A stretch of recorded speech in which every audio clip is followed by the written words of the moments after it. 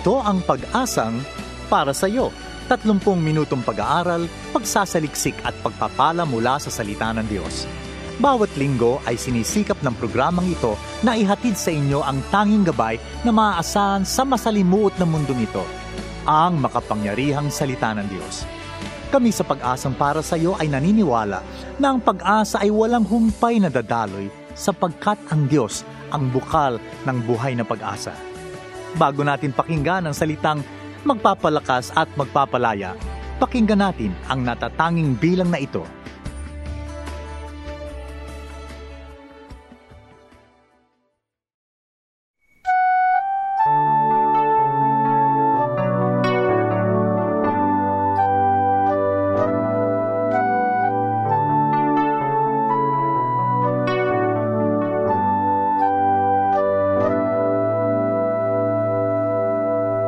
Sa'yo kami ay lumalapit.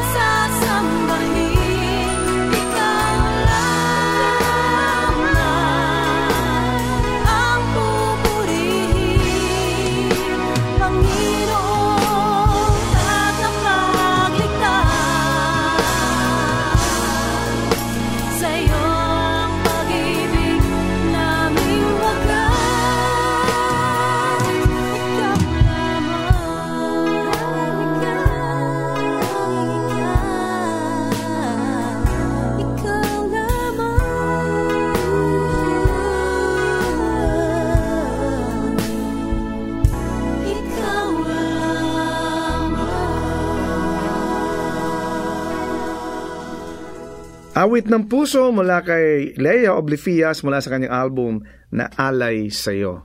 Isang magandang araw sa inyo mga giliw at suki nating tagapakinig ng ating programang Pag-asang para sa iyo. Ako si Rodel Lacson at ako mapapakinggan ninyo sa loob ng 30 minutong pag-aaral at pagsasaliksik ng salita ng Diyos. And of course, ang ating pong programang Pag-asang para sa iyo is a weekly radio broadcast of the Philippines General Council of the Assemblies of God and produced in partnership with Asia Pacific Media Ministries.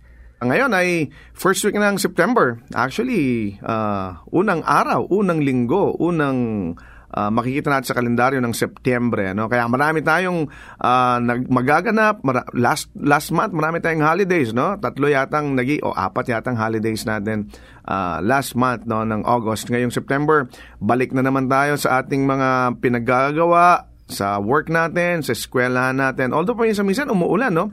Actually, hindi pa minsan, medyo madalas na yung pag-ulan. Nakaraang buwan, nakaranas tayo talaga nung malalakas na pag-ulan. May mga bagyong pumasok sa ating bansa. This month, we're praying na hindi masyadong marami. Kasi talagang bagyo season ngayon Talagang typhoon season natin ngayon, starting ng July, August, September, hanggang December, may mga bagyo tayong nararanasan. So, ang prayer natin ay patuloy tayong ingatan ng ating Panginoon at patuloy nating pagkatiwala ang lahat ng ating ginagawa sa ating Panginoon. Sabi, in all our ways, acknowledge Him, and He shall direct our path. Akalain mo, ang bilis-bilis ng panahon, berna. Yan, naglalabasan na naman ang ating mga Christmas balls, Christmas trees, yung mga ating mga Christmas decorations na almost 1 year nang nakatago ay nagsisimula na maglabasan. Pati si Jose Marichan ay lumabas na. So, alam mo naman, pag September po kasi ang ating bansang Pilipinas, for the benefit ito ng mga ating mga listeners sa ibang bansa, na every September, pagpatak ng Bear Month, simula na po ang Christmas season sa Pilipinas. Talagang pagpatak ng September, talagang very festive na. Nagsisimula na mag-shopping ang mga tao, busy na sila sa pamimili. So, at marami tayong etong September ay maraming sineselebrate o we're commemorating a lot of consciousness, awareness events this month ng September. Ang September ngayon ay National Peace Consciousness Month. Ito ay World Prevention Month din. Social Security Month. Grandparents Day yan sa mga lolo at lola. Blood Disease Month. National Cleanup Month. Yan naman ay sa September 17 to 23. By the way, binabati ko pala ng belated happy birthday yung aking bunsong anak na si Kayel Lacson. Kaisa-isa naming anak na lalaki. Nag-celebrate siya ng kanyang birthday nung September 1. Parang a few years back ay napakaliit pa, iba pa boses bata pa. Ngayon ay talagang binata na. So, happy birthday sa anak kong si Kayel, si Rafael Mikhail. Ang pangalan niya ay Rafael Mikhail. Ang ibig sabihin nun, pinangalan namin sa kanya, Rafael is El Rafa, God is my healer. Mikhail means who is my God. So, ang buong pangalan niya, who is my God? God is my healer. Yan. Ang kanyang nickname ay Kayel. So, happy birthday. We love you, anak. At dalangin namin na ikaw'y patuloy na pagpalain ng ating Panginoon. Yan. Papasalamat din tayo, of course, sa mga kaibigan natin na patuloy na nakikinig sa atin, na walang sawang talaga nakatutok sa ating programang Pag-asang para sa iyo every week. No? Marami ako na-receive na mga messages right after nung Sunday o nung that day na broadcast natin. May mga messages akong tatanggap, nagpapasalamat. Yung iba naman ay talagang nagsasabing na-encourage sila sa ating topic for that week o for that day. At yung iba naman nagsasabing pinapanalangin nila tayo. So, walang palya yan. So, maraming salamat po sa inyo na mga patuloy na sumusuporta sa ating programa. Ngayon naman ay dumako tayo sa pag-aaral ng salita ng Diyos. Kung kayo may dalang Biblia o kayo may katabing Biblia o kayo may kasamang telepono sa inyong tabi, magpagbukas kayo sa akin sa Psalm 23. Ito ay isang napakapamilyar na mensahe o isang pamilyar na passage na ating babasahin ngayon. Ang sabi dito, Psalm 23, reading from NIV, ang sabi, "The Lord is my shepherd, I lack nothing. He makes me lie down in green pastures. He leads me beside quiet waters. He refreshes my soul. He guides me along the right path for His name's sake. Even though I walk through the valley of the shadow of death, I will fear no evil, for you are with me, your rod and your staff, they comfort me. Verse 5, you prepare a table before me in the presence of my enemies. You anoint my head with oil. My cup overflows. Surely your goodness and love will follow me all the days of my life, and I will dwell in the house of the Lord forever. Alam po ninyo, ito yung ating binasa ay ito ang mga isa sa pinaka most quoted text sa Biblia, no? Alam natin to na ang Psalm 23, minememorize nga natin ito. May mga kantang sinulat patungkol dito sa Psalm 23 na ito. At ito yung isa sa mga popular, no, na talagang kinuquote natin na mga text sa Biblia. 6 verses lang ito, no? 1, 2, 3, 4, 5, 6. Pero ito ang 6 na verses o 6 na talata na talaga namang this meet us in the times of our need. Hindi ba kapag tayo may mga sakit, kapag tayo may mga nararamdaman, kapag tayo nalulungkot, itong madalas na kinuquote sa atin. Itong 6 na verses na ito, they have entered many hospitals, they have entered many sick rooms, they have dried many tears dahil nga sa ganda nitong mensahe, nitong binasa nating talata, no? Kaya lang minsan, yung familiarity dahil masyado nang i-quote, dahil masyado na nating na-memorize, paminsan-minsan yung familiarity nito, ito yung humahad lang sa atin na kunin yung ating daily help from the psalm na binasa natin. Gawin natin ito ngayong araw nito. Let's get reacquainted with Psalm 23. Ano ba ang location itong ating favorite psalm na to? Ito'y between Psalm 22 and 24, no? Of course, yung Psalm 22 is the Psalm of the Cross, pag binasa natin yan. Yung Psalm 24 naman is the Psalm of the Kingdom. So makikita natin between Mount Calvary and the Mount Zion are the green pastures and the still waters of Psalm 23. Talagang nung sinulat niya ni David, talagang yun ang nasa isip niya, no? Yung between Mount Calvary, between Mount Zion, o between the Psalm of the Cross, between the Psalm of the Kingdom, nandoon yung green pastures na nakita niya sa kanyang isipan, na nakita niya sa kanyang puso, at nandoon yung still waters na nabasa natin dito sa Psalm 23. Ano bang ginagawa nito? What can Psalm 23 do to us? Why is this so helpful for us? No, bakit natin to kailangang i-apply sa ating buhay itong mensaheng ito? Unang-una, itong Psalm 23 nito, dito ay prinisinta ang shepherd. Dito ay pinakilala ni David ang shepherd. Ang sabi niya, the Lord is my shepherd. Ang aking Panginoon, ang aking pastol. Tandaan natin, si David, dati siyang pastol, di ba? Yun ang kanyang trabaho bago siya tinawag ng Panginoon. Nagpapastol siya, yun ang kanyang ginagawa. Pagising pa lang niya sa umaga, ang hinahanap niya na kagad yung kanyang mga tupa, pumupunta na siya dun sa bukirin, pumupunta na siya dun sa field, no? Para pangalagaan yung kanyang mga tupa. So si David mismo, siya ang shepherd. At dito pinakilala niya sa atin na ang ating Panginoon, that the Lord is His shepherd. Yun ang sinabi niya sa atin. Now, dito, nung sinabi niya itong Psalm 23 nito, pinicture naman yun yung sarili niya bilang isang sheep, bilang isang tupa. Parang napakahirap, di ba? Dahil dati ikaw ang pastol, ngayon pinipicture mo naman yung sarili mo bilang isang tupa. Ang sabi sa atin sa Isaiah, we are like lost sheep that we have all gone astray. Lahat daw tayo naligaw, no? Alam na alam ni David yan, alam na alam niya kung may naliligaw sa kanyang mga tupa, binibilang niyan araw-araw, binibilang niyan oras-oras. Talagang pinangangalagaan niya at alam niya na may mga tupang naliligaw. At gayon tayo inihalin tulad ng ating Panginoon, no, na tayo yung mga tupa na talagang paminsan-minsan naliligaw.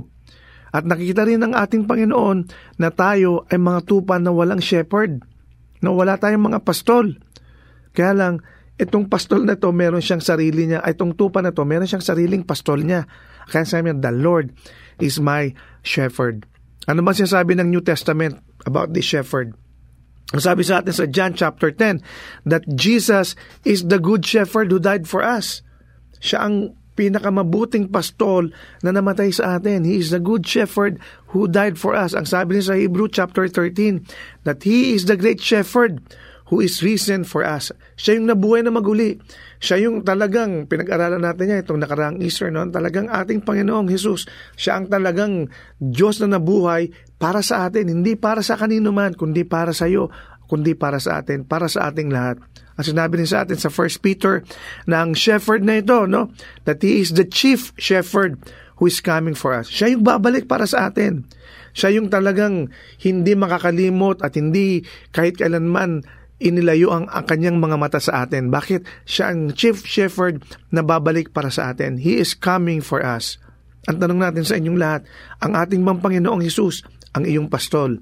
O may ibang nagpapastol ng buhay mo? Di ba? Minsan sasabi natin, Lord, pakialaman mo ng buhay ko. Wag lang ito. Di ba? Pag pinaubayan natin sa ating Panginoong Hesus ang pagpapastol ng buhay natin, dapat lahat ng parte ng buhay natin, dapat may pakialam ang ating Panginoon. Is the Lord Jesus our shepherd? Pangalawa, hindi lang dito ipinakilala ni David kung sino ang pastol niya, kundi sinasabi niya rito na ang pastol ay nagpo-provide sa kanyang sheep, no? Kaya ang sabi rito, I shall not want. Ang sabi rito, the Lord is my shepherd, I will lack for nothing. I shall not want. Hindi na raw ako mangangailangan pa.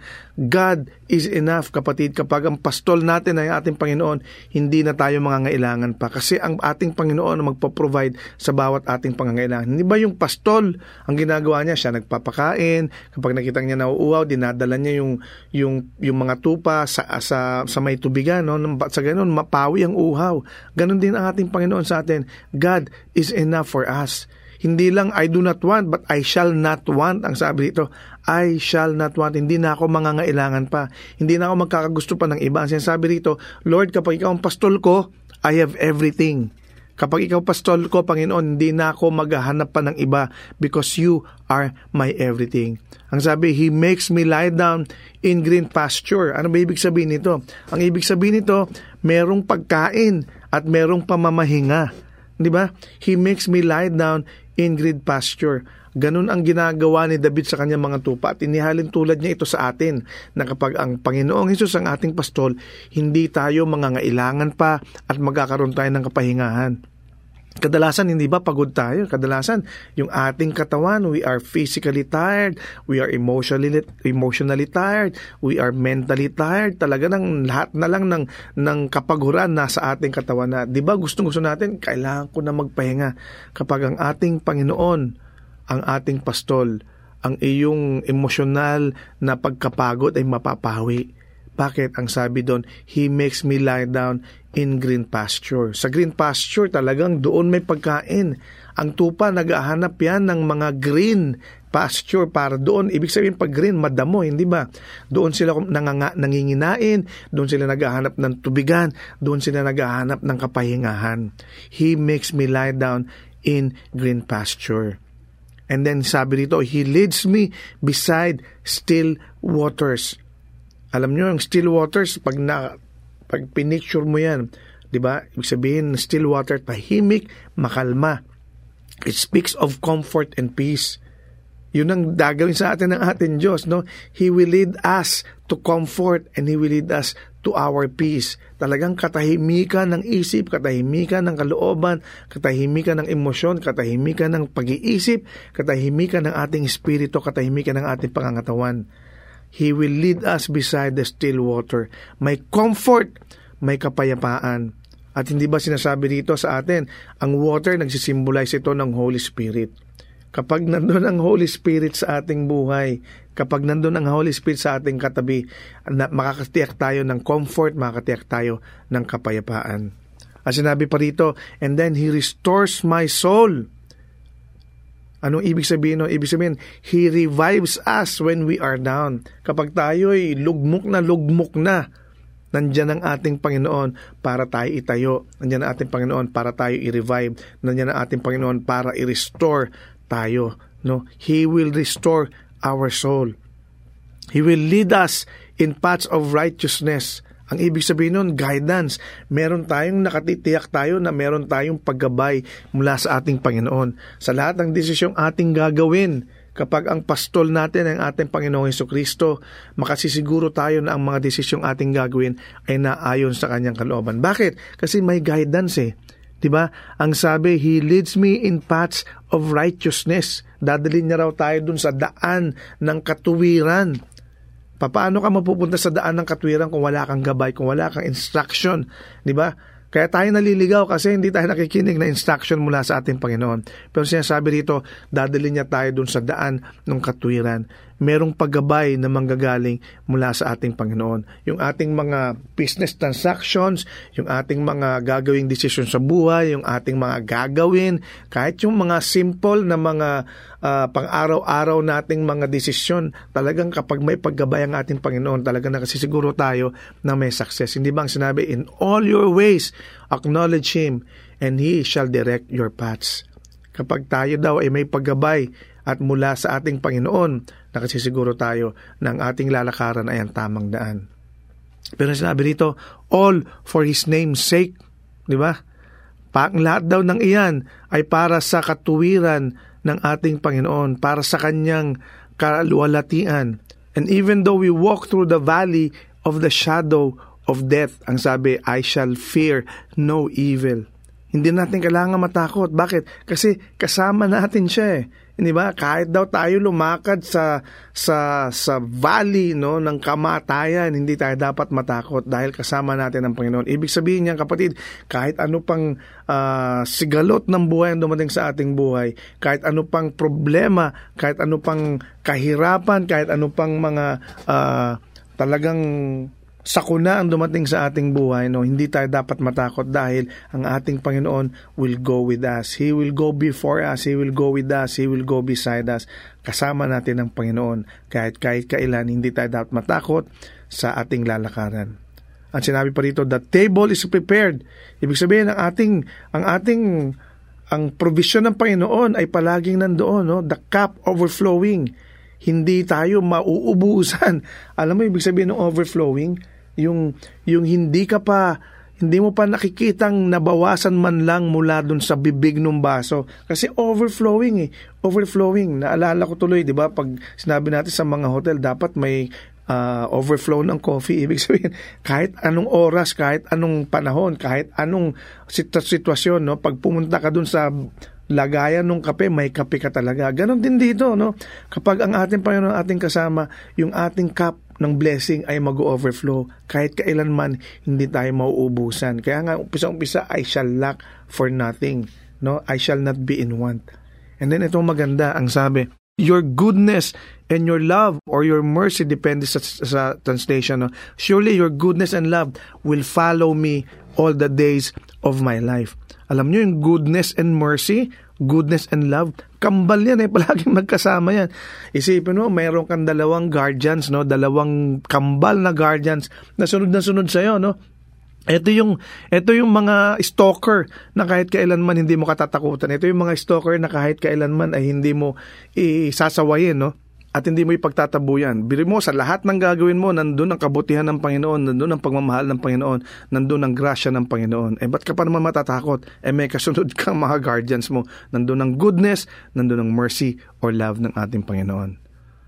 At isa pa, no, bakit ba importante itong mensahe na to sa atin? Dahil bukod sa ipinakilala dito kung sino ang pastol, sinabi rin sa atin dito na nagpo-provide ang pastol sa kanyang mga tupa o sa atin, no? Ito rin ang isang mensahe na nagsasabi sa atin that we are being prepared for eternity. Ang sabi dito sa verse 6, surely your goodness and mercy or love will follow me all the days of my life, and I will dwell in the house of the Lord forever. Ang sarap no? I shall dwell in the house of the Lord forever. Nandun lang ako mananahan sa iyong bahay, Panginoon, for forever, no? Panghabang buhay. May forever sa Panginoon, kapatid.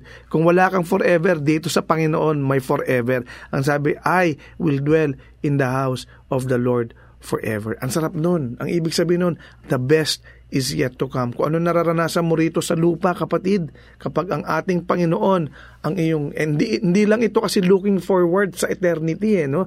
Kundi ito rin siya sabi na habang tayo nandito, kapag ang ating Panginoon, ang ating pastol, makakaasa tayo na ang kanyang proteksyon, ang kanyang pagpapala, ang kanyang blessing ay palaging nasa atin, no? At ang kanyang mararanasan natin, ma-experience natin yung sarap na mamuhay sa bahay ng ating Panginoon.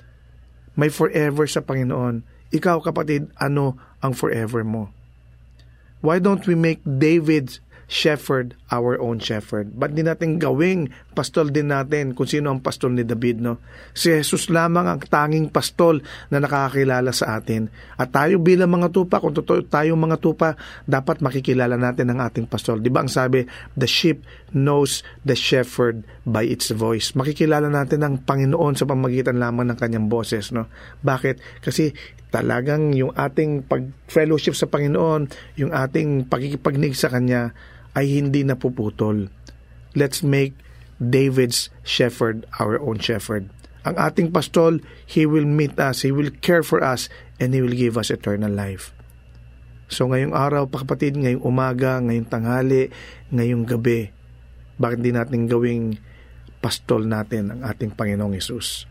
Gawin natin itong goals ng ating buhay. Sabihin natin, Panginoon, sa lahat ng gagawin ko, Ikaw ang gumabay sa akin. Sa lahat ng desisyon ko, Panginoon, Ikaw magbigay sa akin ng guidance. Sa lahat, Panginoon, ng iniisip ko, sa iyo lamang ang kaluwalhatian at sa iyo lamang ang pagpupuri, Panginoon.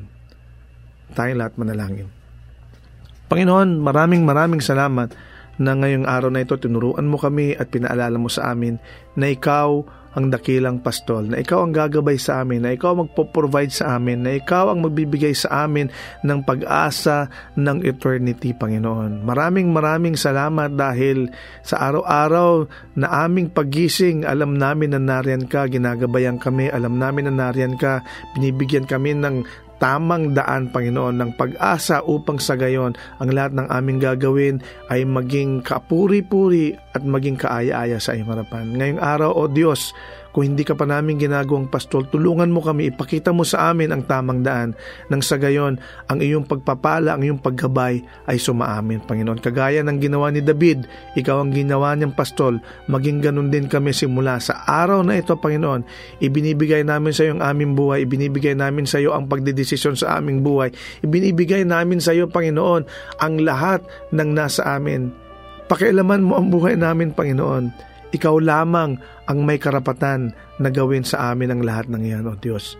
Alam namin sa kapag kami sumama sa iyo, makasisiguro kami ng katapatan, makasisiguro kami ng kaligtasan, makasisiguro kami ng kapayapaan, makasisiguro kami ng comfort, Panginoon. Dahil Ikaw ang tamang pastol para sa aming mga tupa mo, O Diyos. Maraming salamat. Ito ang aming samadalangin sa pangalan ni Jesus. Amen. Maraming salamat sa iyong pakikinig sa ating programang Pag-asang para sa iyo over 702 DZAS FEBC Radio TV, agapay ng Sambayanan. Tayo po'y kasabi ng KBP o Kapisanan ng mga broadcaster ng Pilipinas. Kung ikaw, kaibigan, kapatid, ay napagpala sa ating programa, we'd like to know you more. So we encourage you to like our Facebook page, Pag-asang para sa iyo, or go to fb.com/ppsy radio. Kung ikaw naman na may questions or suggestion, or ikaw ay nangangailangan ng panalangin or counseling, message us sa ating Pag-asang para sa iyo Facebook page or sa email address na ppsyradio@gmail.com. Muli, ang aming email ay ppsyradio@gmail.com. You can also text us sa cellphone number na 0915-662-2234. Again, that's 0915-662-2234. And pag nag-text po kayo, lagyan nyo lang po na ito po'y PPSY o Pag-asang para sa iyo. So we know how to answer you. And to listen to our previous broadcast, you can access Pag-asang para sa iyo radio through our AP Media app, or go to www.apmedia.org/ppsy. We are also available sa podcast. Just subscribe to Pag-asang para sa iyo through iTunes or through your favorite podcast application. Hanggang sa muli, ako si Rodel Lacson na nagsasabing, God is the giver of hope at may pag-asang para sa iyo. Kami umaasa na kayo'y naliwanagan at natulungan ng mensahe sa araw na ito. Ang Pag-asang para sa iyo ay palatuntunang nakalaan upang magbigay ng mga praktikal na kasagutan sa inyong mga suliranin sa buhay. Ang Pag-asang para sa iyo ay isang paglilingkod na gawain ng Philippines General Council of the Assemblies of God. Kung kayo naghahanap ng gawaing pagsamba na malapit sa inyong lugar, ay inaanyayahan namin kayong dumalaw at dumalo sa anumang Assemblies of God na sambahang malapit sa inyo. Hanggang sa muli, nagpapasalamat po kami sa inyong masayang pakikinig. At lagi niyong tandaan, ang salita ng Diyos ay may pag-asang para sa iyo.